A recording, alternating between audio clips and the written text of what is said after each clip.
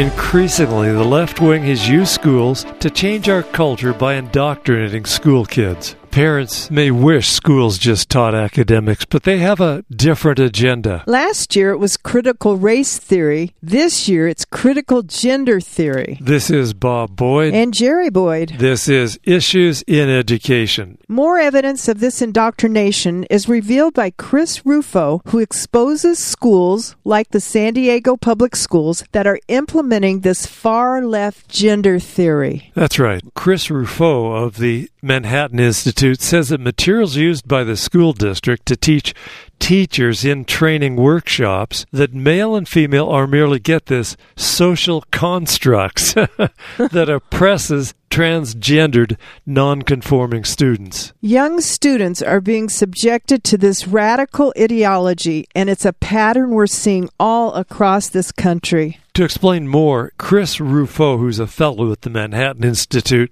he was the one who exposed critical race theory last year, is telling us how the teacher training for the entire K-12 system in San Diego is being used to indoctrinate school children into this critical gender theory. Chris Rufo, have you seen this in other school districts? This is teacher training for the entire K-12 system, and we've seen in other school districts like Portland and Los Angeles that they're teaching these ideas. They're taking radical gender theory from the universities.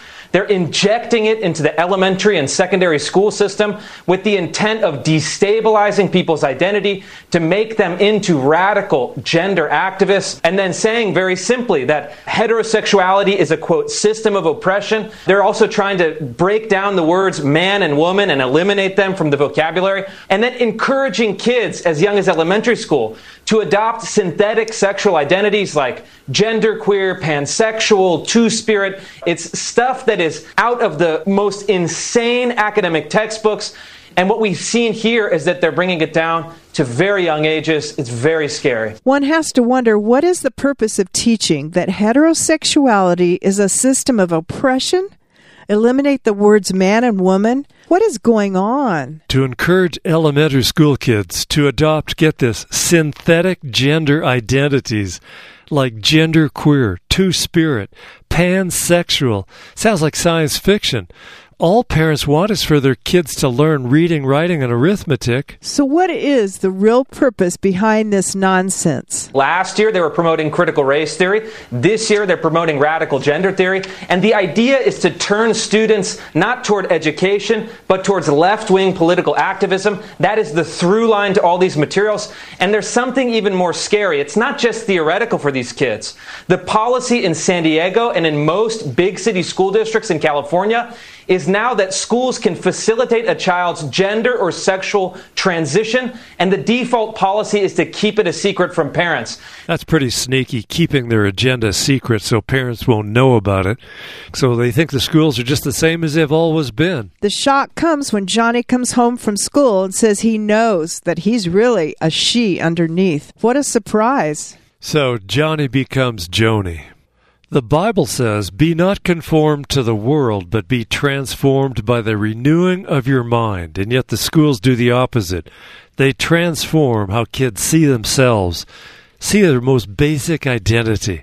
That's outrageous. This is a program that runs deeper than the ideas. It's about transforming how kids see themselves. It's about destabilizing their identities and then using them as political pawns. This is just outrageous. How do parents feel seeing their kids being used as political pawns in a spiritual, cultural war against God and against basic civilization? It must grieve their heart. It surely must. No country in history has tried to convince kids to see themselves as the opposite sex, the opposite of reality.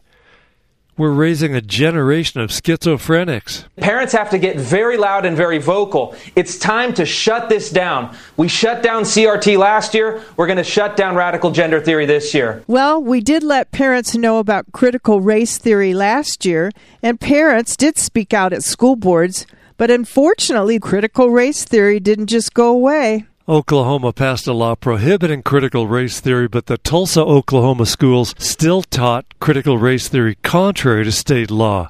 School districts hide what they're doing so they can tell parents, "Oh, not in our schools. Oh, we don't teach that." How did you find out San Diego schools were teaching this gender confusion? They might be trying to hide it. They didn't do a very good job. But the simple fact is these are documents produced by the district, in some cases produced by the district in partnership with Planned Parenthood. They're available for anyone to see. I encourage people to go through them piece by piece. It's absolutely shocking. It's so arrogant for schools to take taxpayer money and teach the opposite of what parents want. It's a violation of biblical faith that clearly teaches that God created just two sexes. He created them male and female. So why do schools circumvent faith and family? Because families and religion are the two great obstacles for left-wing revolutionaries. I've seen in documents from Portland public schools that they're explicitly training teachers how to convince Christian parents that their children should be adopting these synthetic sexual identities. They're really trying to break down that barrier of the family, break down that barrier of faith, because they believe in their heart of hearts that these are the two biggest obstacles for achieving their left-wing cultural program. The gall to take someone else's children and corrupt them, break the kids' beliefs, using children to radically change them to change our culture. While Chinese third graders are learning multivariable calculus, our third graders are being taught that men can have babies. This will not end well for us. Ask any child or your grandchild if they believe they can be whatever gender they choose to be. You might be surprised by their answer. Try to get eggs from roosters and milk from a bull, and you'll see gender really does matter, especially at milking time. They really believe their socialist utopia can be achieved once they break down a child's basic identity as a boy or a girl. And you know this when you consider the number of young people who now say that they are transgender. It has dramatically increased. That's right. 3 times as many kids under the age of 17 say they are not the same sex with the body they were born with. We've been talking with Chris Rufo of the Manhattan Institute, telling us how the left wing is intentionally using school children to break down the two obstacles to remake America. Our founders knew that faith in God and the family were the obstacles to our enemies' attacks on our values. Founder Sam Adams said, quote, "While the people are virtuous, they cannot be subdued. Once they lose their virtue, they will be ready to surrender their liberties to the first internal or external invader. If virtue and knowledge be diffused among the people, they will never be enslaved." Close quote. Ben Franklin in 1787 said, "Only a virtuous people are capable of freedom. As nations become more corrupt and vicious, they have more need of masters." Just think of that. Only a virtuous people are capable of freedom. As nations become corrupt, they have need of masters. In other words, tyranny. That's why from 1607 until 1962, school children read the Bible at school. There was no separation of church and state. School children prayed every day in public school for 355 years. School children read the Bible, knew the 10 Commandments, and prayed to God. Our founders considered biblical belief essential to freedom. The question our culture needs to answer is truth absolute or relative?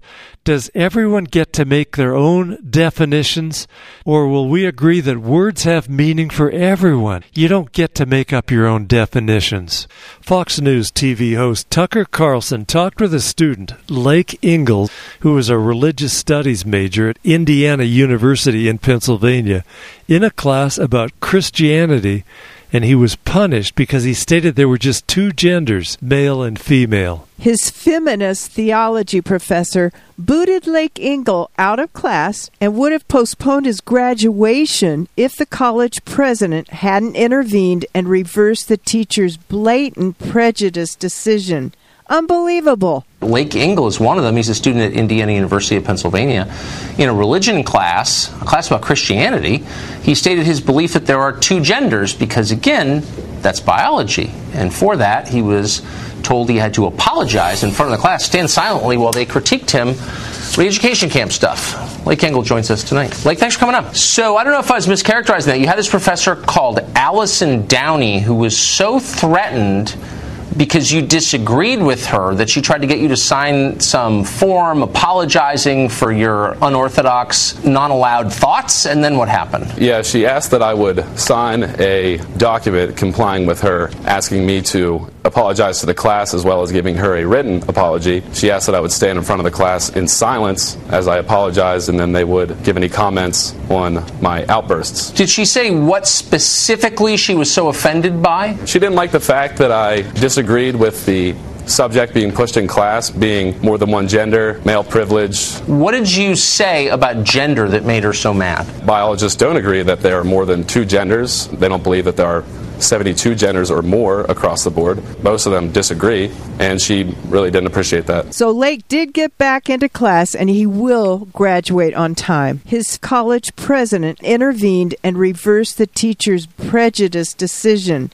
It's amazing that a theology professor, she was teaching this class called Christianity, Self, Sin, and Salvation.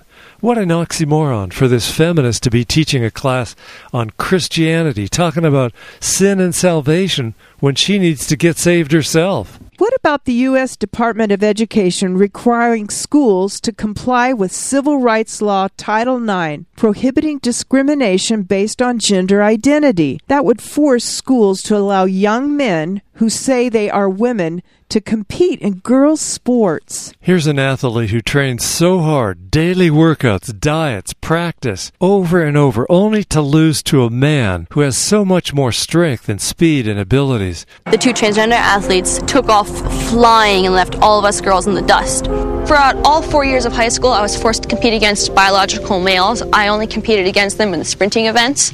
But I raced against these athletes over a dozen times throughout the years, and every single time I lost. And if they were not there, I would have been able to qualify. So I missed out on so much throughout my high school career. It is so frustrating and heartbreaking because we elite female athletes train so hard to shave just fractions of a second off of our time. And going into races knowing that we will never be able to win. After so many losses, it just gets to the point of, why am I even doing this? Training so hard and sacrificing so much just to place third and beyond. Is this the end of women's sports in a few years? I would not be surprised in a few years. There will no longer be women's sports. It will literally be men's sports and transgender sports. She says no more women's sports, just transgendered and men's sports. All of this gender confusion isn't just about what's a woman or who's a real man. This is about truth versus lies. All this gender ideology stuff, it's really a war on truth. It really comes down to relativism and the belief that we all get our own truth and our own reality. And I think that's ultimately what they're trying to defend, I think. Jesus takes the confusion out of all of this. There has always been masculine women. That doesn't make them men any more than feminine men makes them women. Pastor H.B. Charles of the Shiloh Metropolitan Baptist Church of Jacksonville, Florida, makes it really clear. Jesus explains marriage. First, Jesus says, marriage is a heterosexual relationship. From the beginning of creation, God made them male and female. The Pharisees' trick question addressed a trending topic. But Jesus is saying, Lord help me, do not base your theology on the opinion of the day. Base it on the timeless truth of God's word. Don't base it on what the government is saying, what Hollywood is saying, what professors are saying. Jesus says, if you want to understand it correctly, go back to the beginning and see what God says about it. But focus on what God's will was from the beginning. Genesis chapter 1 verse 27 says, so God created man in his own image. In the image of God, he created him. Male and female, he created them. Jesus affirms Adam and Eve were real people. They were real people made by God as male and female. Lord have mercy. Male, female. The creation of two sexes. The nation can change its laws. It can't change divine order. Here's a public school teacher in California talking about how schools are implementing gender identity and sexual orientation. Hi, my name is Brenda Lebsack. I'm a public school teacher in Santa Ana Unified and also a school board member in Orange Unified. Some of the new curriculum that's out there, the new law that was passed for the California Healthy Youth Act, the curriculum is mandatory for middle school and high school for gender identity and sexual orientation. There's no standard. Anything goes. Some people say there are only two genders, but there are really many genders. Gender identity refers to one's internal, deeply held sense of being male, female, neither of these, both, or other genders, and may not necessarily correspond with an individual's sex assigned at birth. When babies are born, people ask, is it a boy or a girl? Babies can't talk, so grown-ups make a guess by looking at their bodies. There are more than just two choices. More than just two choices? This is crazy, and they keep adding more and more. So what do you choose to be today? Talk about confusing children. And parents thought they were sending their children to learn about academics, not choosing their gender. God has made men and women differently for a reason. Men don't have babies, for one. They're different. Michael Gurian is really an expert. He's done extensive scientific research on the difference between boys' and girls' brains. In his book, Raising Boys by Design, Michael Gurian says that boys and girls learn differently, so they need to be taught differently. And to illustrate it, I love to tell the story about giving little girls and little boys dolls and trucks. Oh, yeah. And see what the boys do with these dolls, are the easiest example. Giving little 2-3-year-old girls trucks. Oh. They see it as a human being, and they, almost in every case, nurture it, rock it, and talk to it, right? Both sides of the female brain, very verbal, connected to feelings, they talk to it. But males take the head off the doll, take the arms off the doll, throw the doll up and down, careen the doll around on the ground, because they see it as a spatial object. They don't see it as living, and of course it's not, it's plastic. They see it as a spatial object. The boys use the dolls as projectiles to be thrown or catapulted into enemy forts. While the little girls used the toy trucks as dolls, and they covered them up with the blankets and put them next to them, cuddling the little toy trucks and treating them like babies. So trying to change the nature of boys and girls is futile. They are hardwired differently. You don't need brain scans to know that boys and girls are very different because they were created by God for different functions. Voddie Baucham went from the ghetto to a college football star to become a conference speaker and author of Family-Driven Faith.